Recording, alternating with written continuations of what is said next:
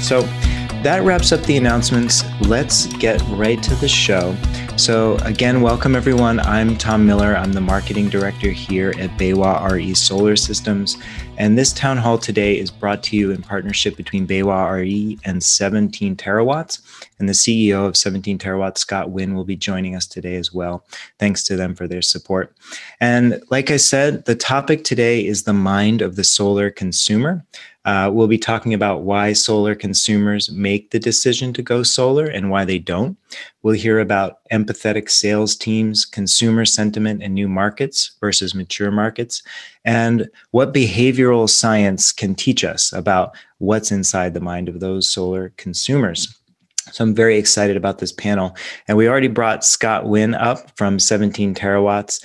He's our partner today in this event. And Scott is a fellow at the UT Austin Energy Institute and the CEO of 17 Terawatts, like I mentioned. And Scott brings a solar software and user experience perspective to the town hall today. Next up, we have Varun Rai. Varun is the director at the Energy Institute at University of Texas at Austin and a professor at the LBJ School. And one of his core research areas is understanding and quantifying the factors that lead to solar adoption by consumers. Varun, thank you for joining us. You're on mute, by the way, just so you know. Really appreciate you coming. We also have Kelsey Ruger. Kelsey is a product and user experience executive at Hello Alice. He brings a valuable perspective from outside the solar industry today. He's focused on harnessing design and technology to develop innovative products. Welcome, Kelsey. Great to have you here today. Thanks, glad to be here. And we also have Stan Pipkin. Stan is the owner of Lighthouse Solar and principal architect of PipKink. Stan will bring the solar contractor perspective today with consumer insights from over 12 years of running a leading solar company in Central Texas. Thanks for coming today, Stan.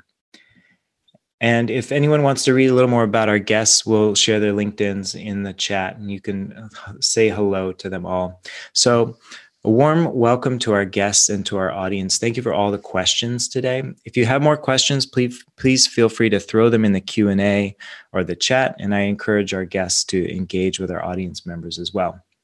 So I've been talking a lot, but I'm going to talk for just a minute more. And I'm a little hesitant to kick off the town hall by sharing a theoretical model. But I think our audience is pretty savvy, so I'm just going to go for it. So this is something I found in Varun's research as I was reading some of his research. And Jessica, if you would share the TPP model real quick. And because I'm a very visual person, this gave me a window into how theoretical frameworks can be built to examine human intention and behavior and the answers to maybe why consumers make buying decisions.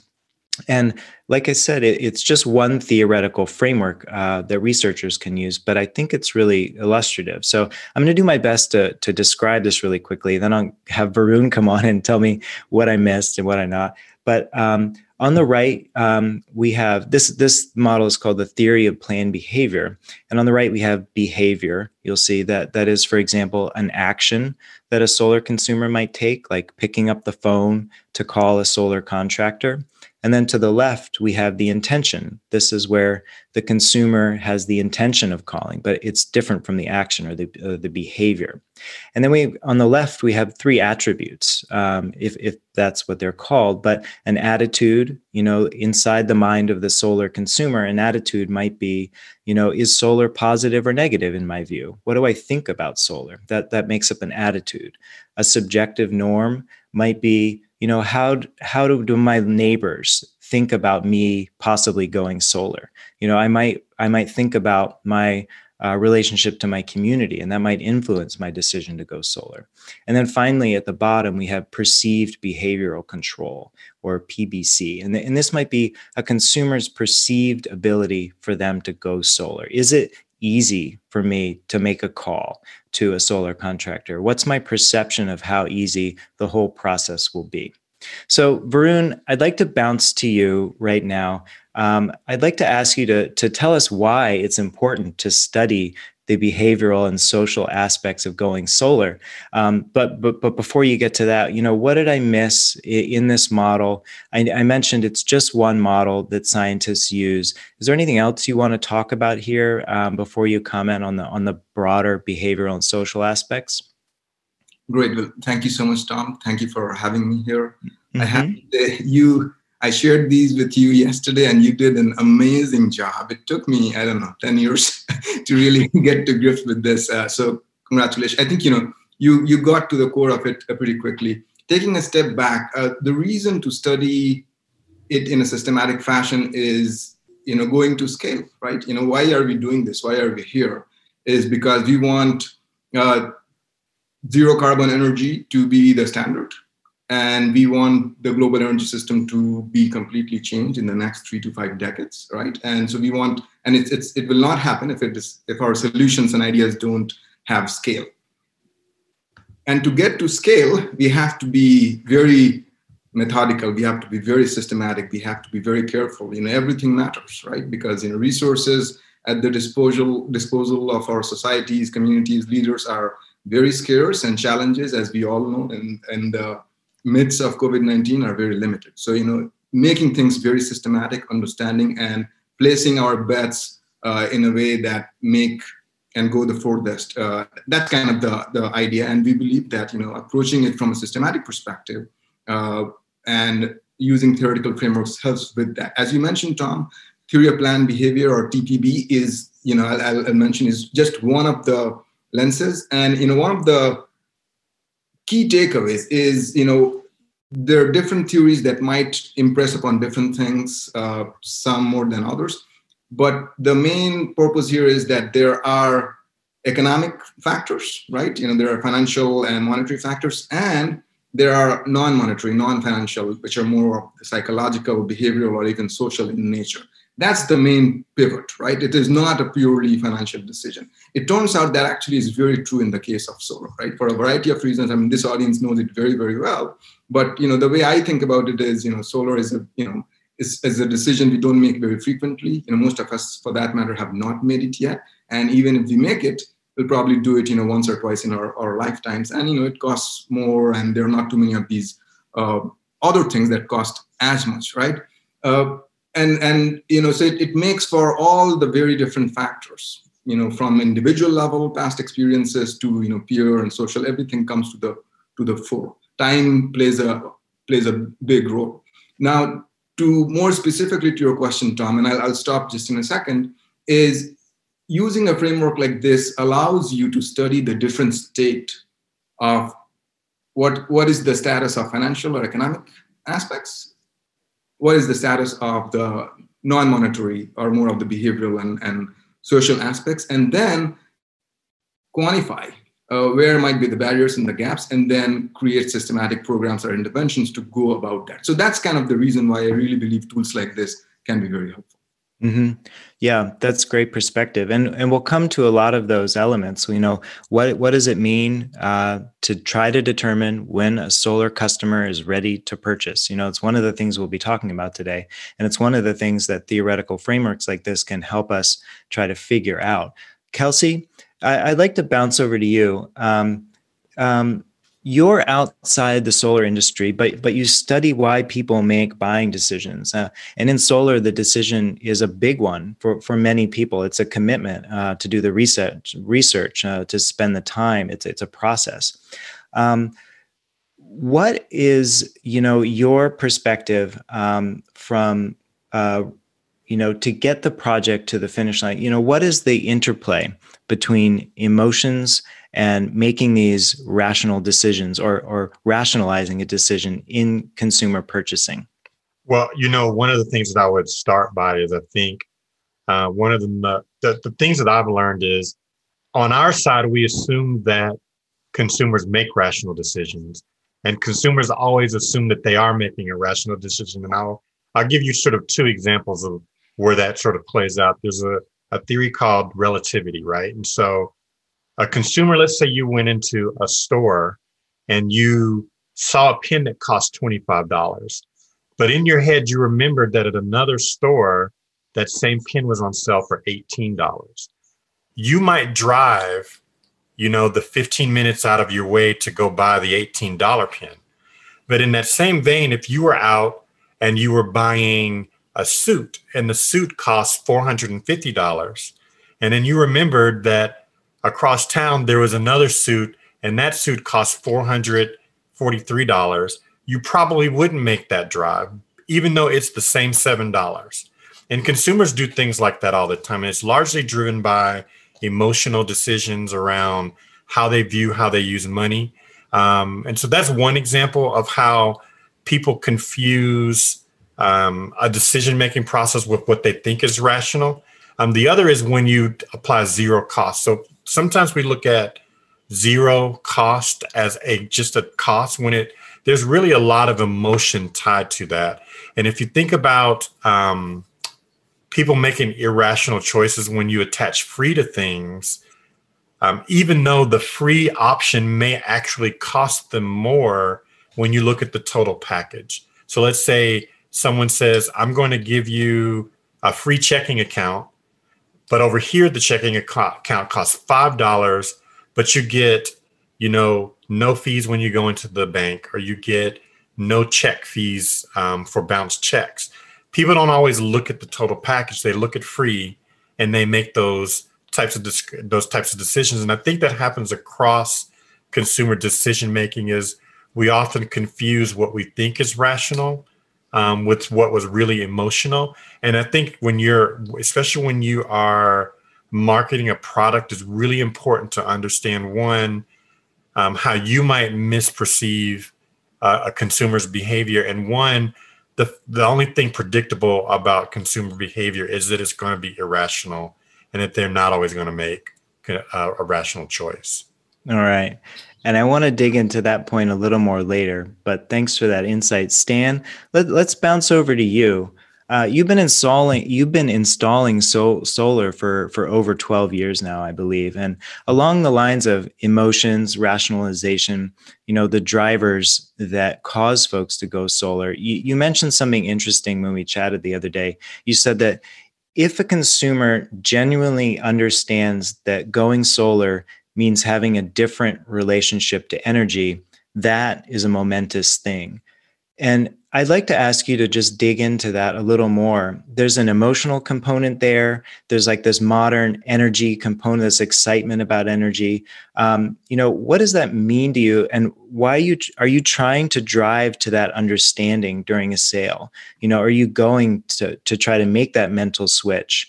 And pardon my crassness in the question, but is that because it makes the sale, because it makes the conversion?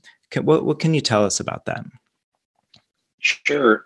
Well, a couple things. I would wholeheartedly agree with Kelsey's point that rationality plays a very limited role in most of our conversations with customers. And maybe to add another dimension to what Varun spoke about is, it's not just a decision to go solar, but it's a decision to go solar with a particular partner or company.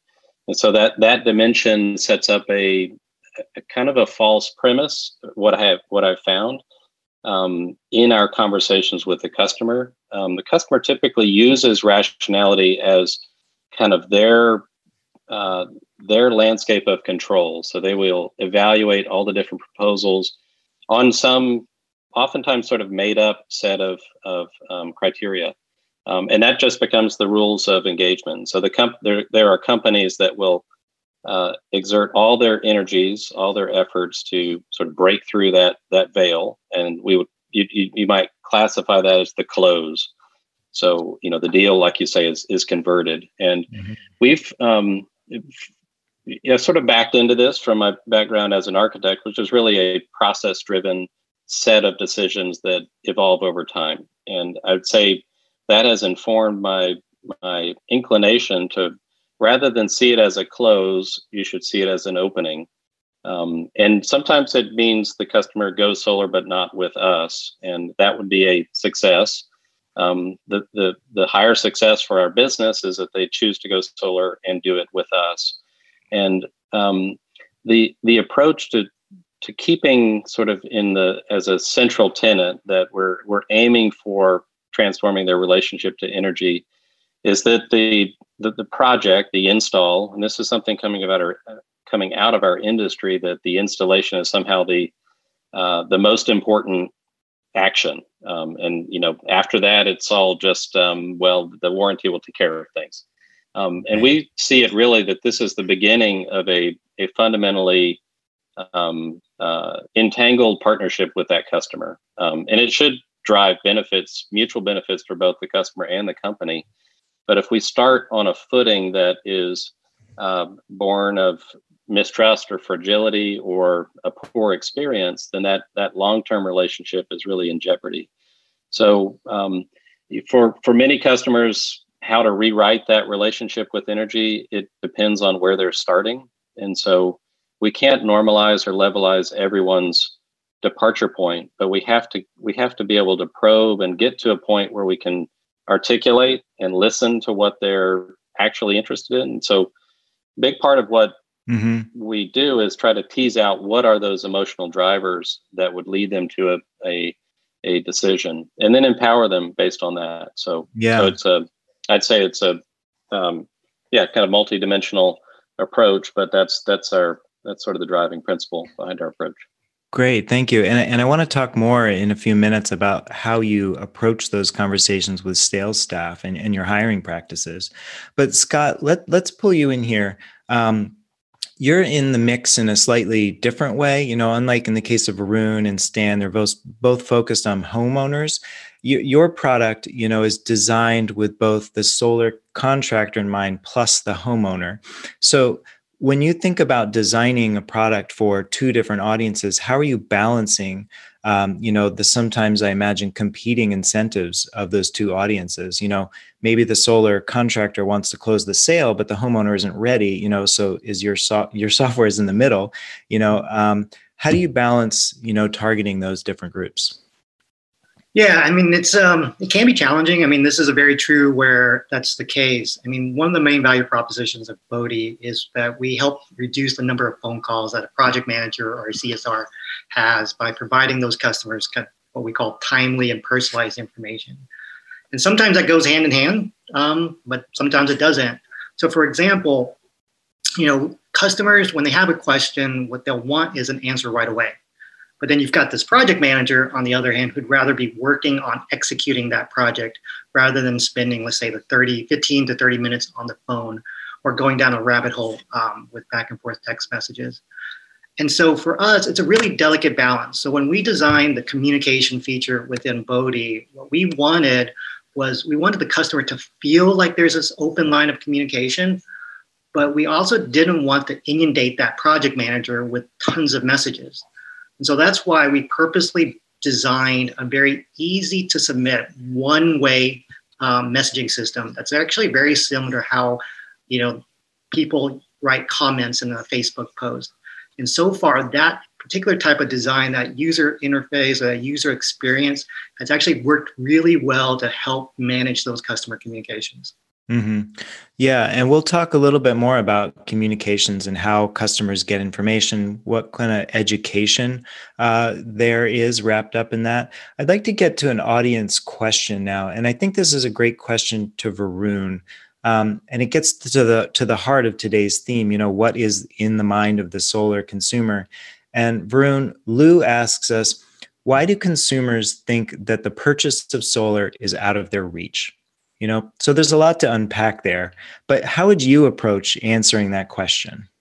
Great question. I think, there are primarily two reasons for that. One, even before getting to this question, right? This question presumes that the customer is thinking about solar, and that's the first barrier, right? There are so many other things going on. Most of us, at least in the US, have access to electricity. And that's not something we necessarily think about on a daily basis. We do think about how much it costs and so on, but not whether you will have electricity when you turn the switch on. So the salience and why solar amid so many other things that one can be doing, that's a very big portion, and that's where attitudes and communities and so on come into play. Maybe we'll get into that, but more specific to this question, there are two reasons. One is I mean, as irrational as customers may be, and they are, and there's a lot of work more broadly, not just solar, including my work. They do care about the money. Otherwise, you would either have zero penetration or complete penetration, right? So it's somewhere in between, and economics are a part of that, no question, right? And if the economics are hard and tough, right? So if electricity prices are very low, which they are in certain parts of the US even today, or if we were 10, 15 years ago when costs of solar were very high, and so comparatively, economics even in California were hard. If that is the case, that's certainly an issue. The second piece is even, and that's the more interesting. So in the first case, the only solution you can really have is provide incentives or rationalize electricity tariffs and so on and so forth, right? The second one, which is also real, and certainly a lot of my work speaks to that, is even when the economics are in the zone where there is a lot of potential market that one could target and turn over, there are lots of misperceptions. There are lots of misanchored beliefs, right? And that's why solar is different from buying your pin or a suit, which is it's a very infrequent purchase that we make. And the last time my neighbor probably checked was 10 years ago, and this is true. I was on my front yard this weekend, and my neighbor came. We talked about solar, and he said, I know it's the payback is 20 years. I said, of course, that is not the case. That's from 10 years ago, 20 years ago belief, right? So we don't update our beliefs very often. So there are lots of big misperceptions of what the costs are, what the economics are, and how easy or how difficult it might be. So I think that's the misanchored, the misperceptions about the economics and the process and the infrequent nature of the purchase combined with is this really salient, where it is salient is the biggest hurdle. Right. I think it's really interesting, the point about we don't update our perceptions. So they're thinking 20 years ago. So it's up to, in a lot of cases, the solar contractor to let that person know, like, hey, things have changed, times have changed. You might not know this. It goes to the whole education piece. Kelsey, let's bounce over to you. You talked before about how different audiences might try to reach a consumer. So let's imagine a solar entrepreneur. They've started a solar business, they've achieved some success, and now they want to answer the question they keep running against. Why do customers, think the cost of solar is out of their reach? What Varun just spoke about. What's the difference between how an entrepreneur might approach answering that question and reaching that sale versus how you might approach answering that question? I think the first thing I would say is it depends on the entrepreneur, because a lot of entrepreneurs, especially if you're in tech, they already understand a lot of these things about consumers. Like it's interesting. The last question, the first thing that popped into my head was, people don't always make decisions based on just that price. It's really what they're placing value on. Because if you take, for example, someone that goes out and they buy a car that's $65,000 and they spend $4,000 to upgrade their seats to leather, that value, that's a lot of money, right? But they'll readily do that. And so I always say for entrepreneurs, it's really, really important for you to be able to hone in on the value of what you're offering, because that's really what people are looking at. And they also look at the cost of doing nothing, right? And so you've got to bridge the gap between making sure they understand the value of your thing, and making sure that the value of your thing outweighs the cost of just doing nothing and sticking with the status quo. But the other things I would say is making sure they really understand why consumers in that particular market space are making a decision, because it's not always money. And also making sure that you base your pitch directly on needs instead of something that's outside that, because then it gets murky with how you craft that offering. And so a lot of what we do in user experience is directly tied to conversions and retention. And so we have to think about that stuff a lot. And the other thing I would point out is making sure that you keep in mind that the consumer journey doesn't have just one endpoint. It's not just when they purchase, it's how they found out about your product, how they learned about it, how they got introduced to you, what happens when they purchase, what happens after it. It's kind of that secret that companies like Apple have already figured out, that it's not just the point of purchase, it's the entire journey and how you string those things together to create that experience around your brand. Mm-hmm. That's a great point. Let's talk about sales for a minute, Stan. You brought something up the other day that really surprised me when you talked about sales staff. And it makes me think that I want to loop in this audience question as well. I'll try to add this on at the end. But you said that you focus on hiring sales staff that are empathetic people. What does that mean in terms of effectiveness for your company? You know, what outcomes or customer behaviors are you trying to drive with those kinds of hiring practices? Yeah, well, I feel like, Kelsey, maybe we've rehearsed this, because I think I'm going to segue off what you just said. We haven't rehearsed this.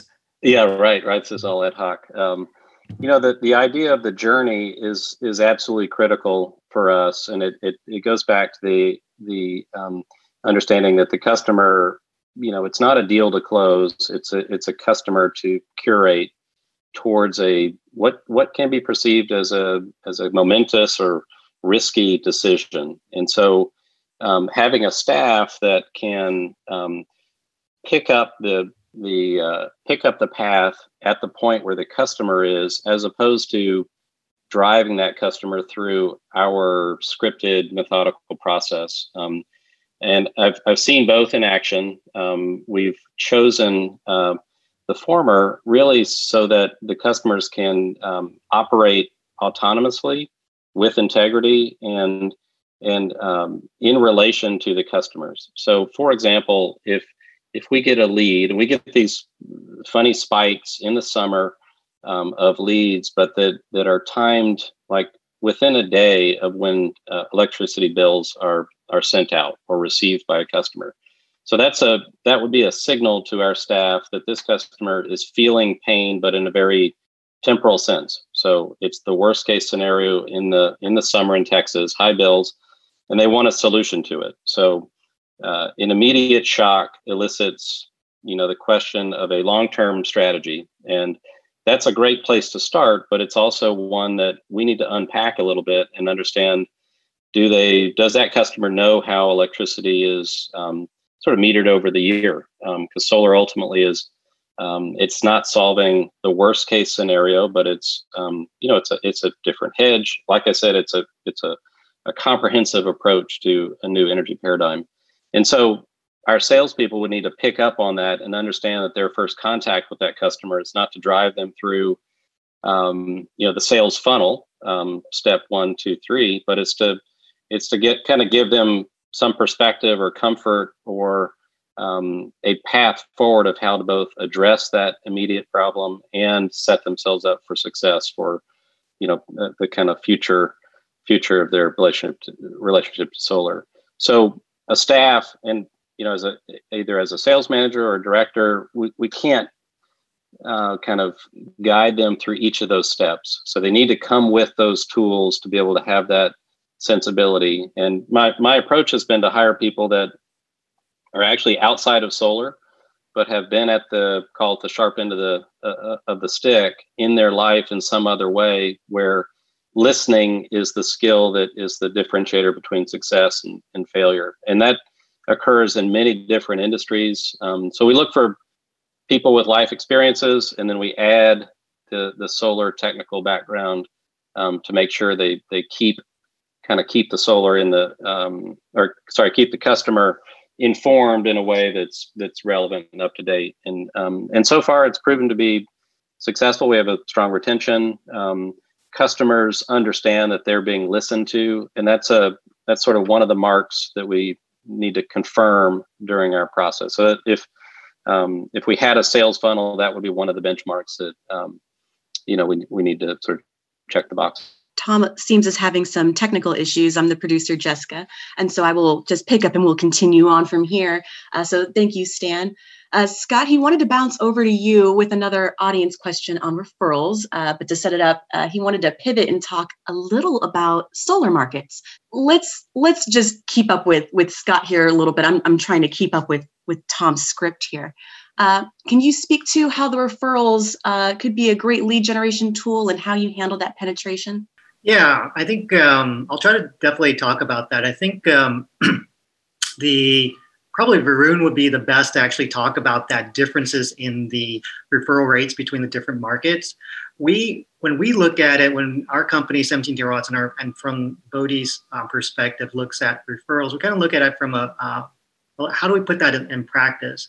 And one of the things that we do when we think about referrals is we use a behavioral framework called the FOG behavior model. And what it is it's a framework which helps us understand how can we start driving particular types of behavior. And so in this case, how do you drive a particular referral? So in this case, Jessica just pulled up a slide. What you have here is we really need the convergence of 3 specific things to really get a behavior to happen. That's under this FOG behavior model. First, you need the person to be properly motivated. Second, the person needs to have the capability or the ability to do that particular action. And then third, you need a trigger. What really prompts them to be able to do that? And what's interesting is that there's this relationship between that motivation and the ability. So if it's really hard to do, then the person needs to be highly, highly motivated to do it.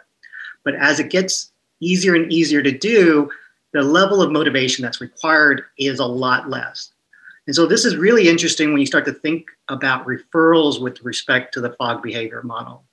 And so, for example, I was talking to this mid-tier solar installer in North Carolina, and the owner was lamenting that even though he had really high NPS scores, the company just wasn't generating as many referrals as he was expecting. And so if you look at this from the FOG behavior model, his customers had the motivation to provide referrals based on that NPS score. But what about that other axis, which was in the model, which is the ability? So it turns out for this installer, the only way a customer could actually provide a referral was through a website form or by manually passing the salesperson's contact information to the friend or neighbor and assuming that they still had this contact information. So in this case, the ability wasn't sufficiently easy given that level of motivation. But now that you know this and you have the FOG behavior model, it's now easy to really try to come up with a fix. So what you do is just make it really easy for the customer to submit a referral. So for example, have a referral function inside a customer app like Bodhi has. So we can talk about it that way, and then maybe Varun can talk about the kind of the rates between the different markets. Yeah, no, I think your point is right on, Scott, in terms of the trade-offs between motivation and ability to do. I'll start with an anecdotal experience. Several years ago, 3 to 5 years ago, I referred a solar installer to a friend, and that system got installed. And as part of it, they had promised, I never asked for it, but I'm a professor, I don't make money and I'm not motivated by money. But I was offered a certain amount of referral money, if the system was done. And because I never asked for it, I never, got it. And I really didn't care about it to ask enough. But it is a lesson, which is, what is the tracking system? What is the transparency of the system? What, is it just, something that is said at the moment, or what is the process? What is the follow through? And so on. And there are so many other dimensions of making it easy both to provide the referral, but then for example, is it tied to if money is not the motivator, can it be tied to donations and so on and so forth, right? So that's one aspect. There are 2 other dimensions at least of referrals that I would like to bring to the table. One is once somebody makes a referral, what happens then, right? There also this aspect of motivation and what the attitude of the other person is starts to play. So the quality of the referrals themselves and follow up, we can come back to that. And the third dimension is really what types of installers are actually using referrals. And what we observe in our research is there is actually a split. Largely it is used, but not to the same degree. There are groups of installers that depend very heavily on referrals. It can be very productive. At the same time, it is associated with a cyclical nature, right? If you are installing, and especially if those installs are happening in summer, and depending on exactly how your referral system is designed, if you're generating more leads in summer, either you're not able to catch up, or if you're able to catch up, it leads to poor customer experience if you're not going to provide the service and so on.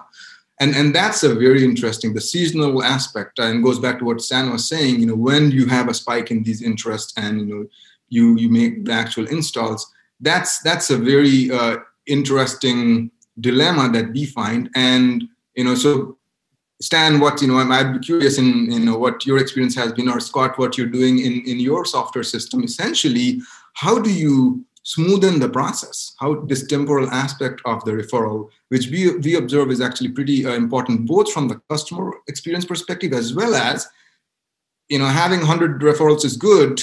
And let's say, they will have a good chance of success. Can an installer actually make good? Stan, do you want to jump in there? And I'll just say that I dropped off for a minute there. Last month we had a town hall and I lost power. And then exactly just now, I also lost power. So I don't know. I'm cursed a little bit, and I'm sorry I missed the fog model discussion. What's that, Varun? We're just trying to show how solar plus storage can take care of these types of things. Lovely. Well, I hope we got it all figured out. Tom, you should join your webinar on Friday with the Generac. They may have something to talk to you about. Right. That's a good point. Well, Stan, do you want to lead off there? Well, sure. Just to pick up, I think, Varun, you bring up a really rich topic. One which we've recognized some of the challenges of transparency, and I would say our focus has been on not so much how do you make sure the process. This would be a sort of something we need to focus on more so, rather than trying to streamline the process of executing, providing referrals, but how do we create the conditions where referrals are a powerful tool of validating, the customer's experience? And what we've done, what we've experienced over the last 2 years is that it's actually quite rare that a customer is referred by a single person. So like having a one-dimensional referral, or say sort of, just between two customers, one neighbor to the next, usually it becomes by committee. And so the complexity of that referral transaction has really grown in the last, probably in the last couple of years, where penetration in certain areas has gone up. So we're getting some customers that will admit that they've been referred by 5 people, neighbors, colleagues, other solar owners, design professionals. And so the level of validation that's being kind of required to motivate seems to have gone up. And so the question of how do we track that, how do we quantify it, how would we honor that has become more complex, I would say. I also would say that we've had many customers that have been repeat referees, and in fact, have been very explicit that their motivation is simply to call it pay it forward, or leverage their decision into a larger impact, and that's the benefit that they're looking for. And so, finding a way to make that contribution explicit is something we're beginning to work on. Is to say, what is the community level impact of our business in aggregate, and making that explicit back to customers. It's just another avenue that validates why referrals would be important. So we personally have had less success, I would say, driving the financially motivated referral system forward. And it's usually based on some dimension of the relation of that customer to their decision, whether it's personal impact, community impact, generational impact, like what's their legacy, or just, the performance of the thing itself. So All to say is it's been very topical. We've underestimated the complexity, but we're engaging it more directly now than we have in the past. Maybe I can pick up on the complexity topic, but Kelsey, solar is a very complex industry, and it's becoming more complex for the solar customer to understand. What can you share about how other industries think of complexity and how to address consumer concerns up front as they try and make those buying decisions in a complex marketplace? One of the things that we try to do right off the bat is remove all of the complexity. And I think that it's always challenging because you want to tell people as much about your product and why it would benefit them as possible. But sometimes you're adding extra layers of complexity. And the best example I could give you is when Apple introduced the iPod, they called it 1,000 songs in your pocket, right? Like, forget about all of the technology that drives it. They simplified it down to a very memorable thing that would drive people to buy that product. I don't think all products can be simplified in that way, but I think it's important to remember that a lot of times people, again, and this is something I mentioned earlier, people aren't deciding between you and some other product. They're deciding between you and doing nothing. And the more you can simplify that and make the choice for them easy, the better. And I always tell people that I'm working with, don't introduce a lot of options either, like 2 or 3. But if you've got like 6 or 7 different paths for people to potentially go down in product configuration or product selection, all you're doing is complicating the purchasing process and potentially getting them to fall out before they can make that decision. Varun, I see you took yourself on mute. Do you want to hop in there? And if not, I do have a direct question about this. I'll just quickly add to what Kelsey was saying. There are 3 things I really think matter, and it goes back to much of the discussion, many points that Stan highlighted as well. This aspect of trust is just so important. What Stan was talking about, empathy and listening, that's very important. And part of the reason is, this was all probably very different decades ago, but now, every week there is something that is being sold to us at our doors, right? Be it pesticides or, for your backyard or some other thing. So, and there is a certain resistance to that from a customer's mind. Of course, I'm being sold to, right? And how do you overcome that, right? So I think what Stan was saying, looking forward, is actually becomes even more important, right? Going there, of course, sales and turning that over is going to be very important, but it's going to be hard unless you come across as being really somebody who has that empathy, who is geared entirely towards building that trust process. Others can have success, but I think that's certainly something to be paid attention to. The other thing is something also came up, which in my view is very important, is this aspect of post-installation engagement service, something I know Scott thinks a lot about.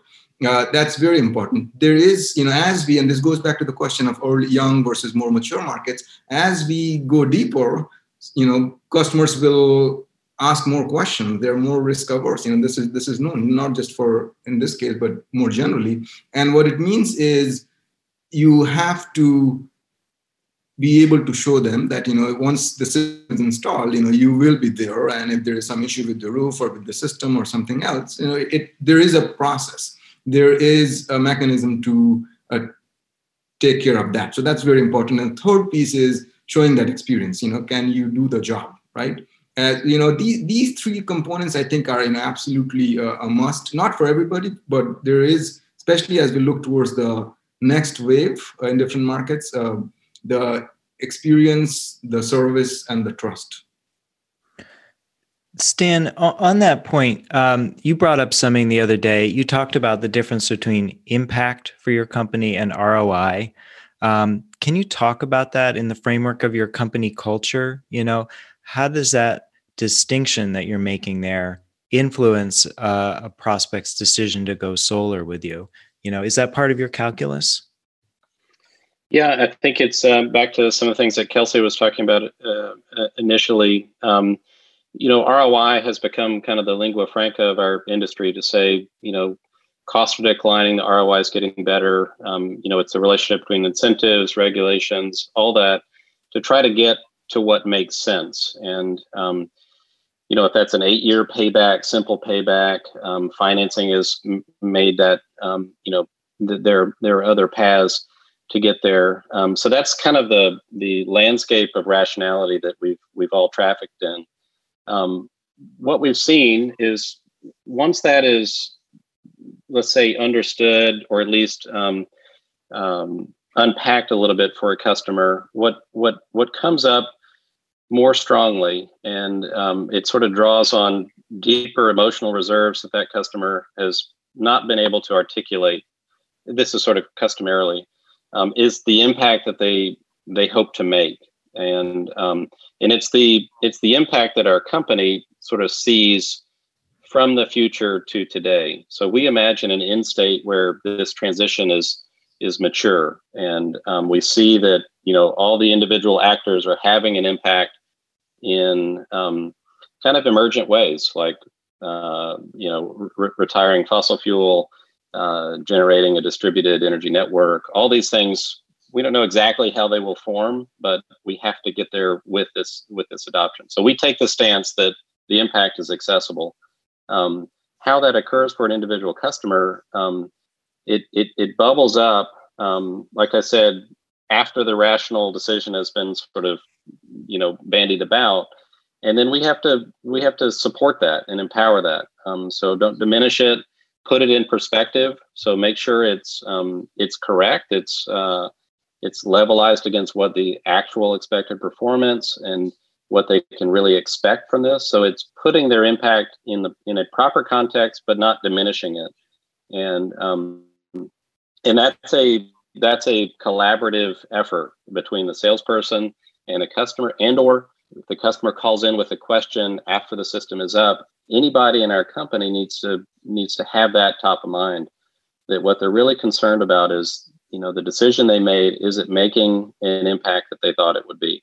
I think that, to try to get to what that impact is, it's a little bit of a Columbo approach, on the front end, like what is it that really interests the individual about talking with us? Sometimes it's a childhood fantasy, and so you have to tease that out to put some flesh to that conversation of what the impact is. It's not, for us, it's not one-dimensional. It actually is nuanced to the individual, and we need to be sensitive to that. Yeah. I want to start to wrap up here, but I'd like to talk a little bit about that kitchen table. Did you want to jump in, Scott? Yeah, real quick, just following up on what Stan said. I think one of the thing that might be actually interesting for the industry to start to do, or at least look into, is try to see if they can categorize customers into different borrow player types. And so this is a concept that's actually taken from game design theory that suggests that these players of the game can be grouped by really what motivates them. So during that initial sale, what are those folks really, what's the emotional drivers for them? So there are these 4 different player types. So there are achievers who are motivated by like being the first. And maybe this is the first person on his or her block to have solar, or the first person who installs storage. There are also socializers who are motivated by interacting with others. So maybe these are the ones who see others in the neighborhood going solar, and they don't want to be left out of that conversation. Then you've got the third, which are explorers who are more motivated by learning or exploring the game. And maybe this is about learning all the details or all the different options that they have for the system that's being sold. And then finally, in the borrow player type, you have these killers who actually are motivated by causing harm to others. Not exactly where this fits in the solar, but you can imagine like maybe they're motivated by seeing the demise of fossil fuels. So I think this might be able to provide some sort of more systematic way to think about that driver that Stan was talking about. If you're able to capture that initially during that sale, then that driver is that impact for that specific customer can always be addressed throughout that entire customer journey. That's great. I'm so glad you chimed in, because I was going to ask Varun to comment on this, but from the behavioral science side. But you tackled a lot of that. But how can companies get a better understanding of what to expect, what the objections might be beforehand, I think in about a minute or so? Yeah. Many of these things already came up, but certainly paying attention to what were the spark events, right? Was it the electricity bill? Many people who are retiring are at the cusp of, that's a important one. Door-to-door marketing still appears to be working, right? And exactly what sparks that interest then, that's, teasing that out is going to be very important. To Stan's point, in terms of, impact, paying attention to that, what are those dimensions, and making sure that becomes part of the narrative. And then, I'm just reinforcing, but these are, really important points. And to Scott's aspect of, what's the social arena in which, and the way in which, this person or this household plays into, these are all very important to tease out as much early on as possible. Now, the actual point I'll make is, as helpful it is to tease this out, and going to Kelsey's point, not making your product very complex and, trying to manage it, how do you really have the processes and the service to speak to that, to all the different customer segments? Do you have products, and do you have then support and services to really be truthful and honest and be support them to the journey? I see that is a challenge. And this goes back to that we don't install solar very frequently, right? And so that means that any one installer is doing a limited number of these installs. And how many variations and how many different types of solutions can they have? And that's where, actors like Scott become very important, where, they come up and they try to provide a platform. And I think, that's going to become even more important moving forward. How do you not only tease it out, but, in a truthful, honest, trusted manner, be able to genuinely support that and move that forward? Right. How is your business going to execute on the promises you're making? And help support a healthy solar industry. It's a great point. I wish we weren't out of time, but we are. So I was going to ask everyone for their final suggestions, but we only have about a minute or so left. So I'd like to just thank our guests for coming today. Varun Rai. Varun is the director of the Energy Institute and University of Texas, Austin. We appreciate your time today, Varun. Kelsey Ruger is a product and user experience executive at Hello Alice. Thank you for joining us today. Stan Pipkin is the owner of Lighthouse Solar. Really appreciate you coming today. And of course, Scott Wynn, thanks for helping co-produce this event. We did get some questions that we didn't get a chance to answer, but I'll ping our guests and see if we can get some of those answered and off to folks. And we'll leave the Zoom window running too. So if folks want to pull the links that we shared, they can go ahead and do it. So thank you all for coming today. We really appreciate you playing a part in our solar community, and we'll see you next time.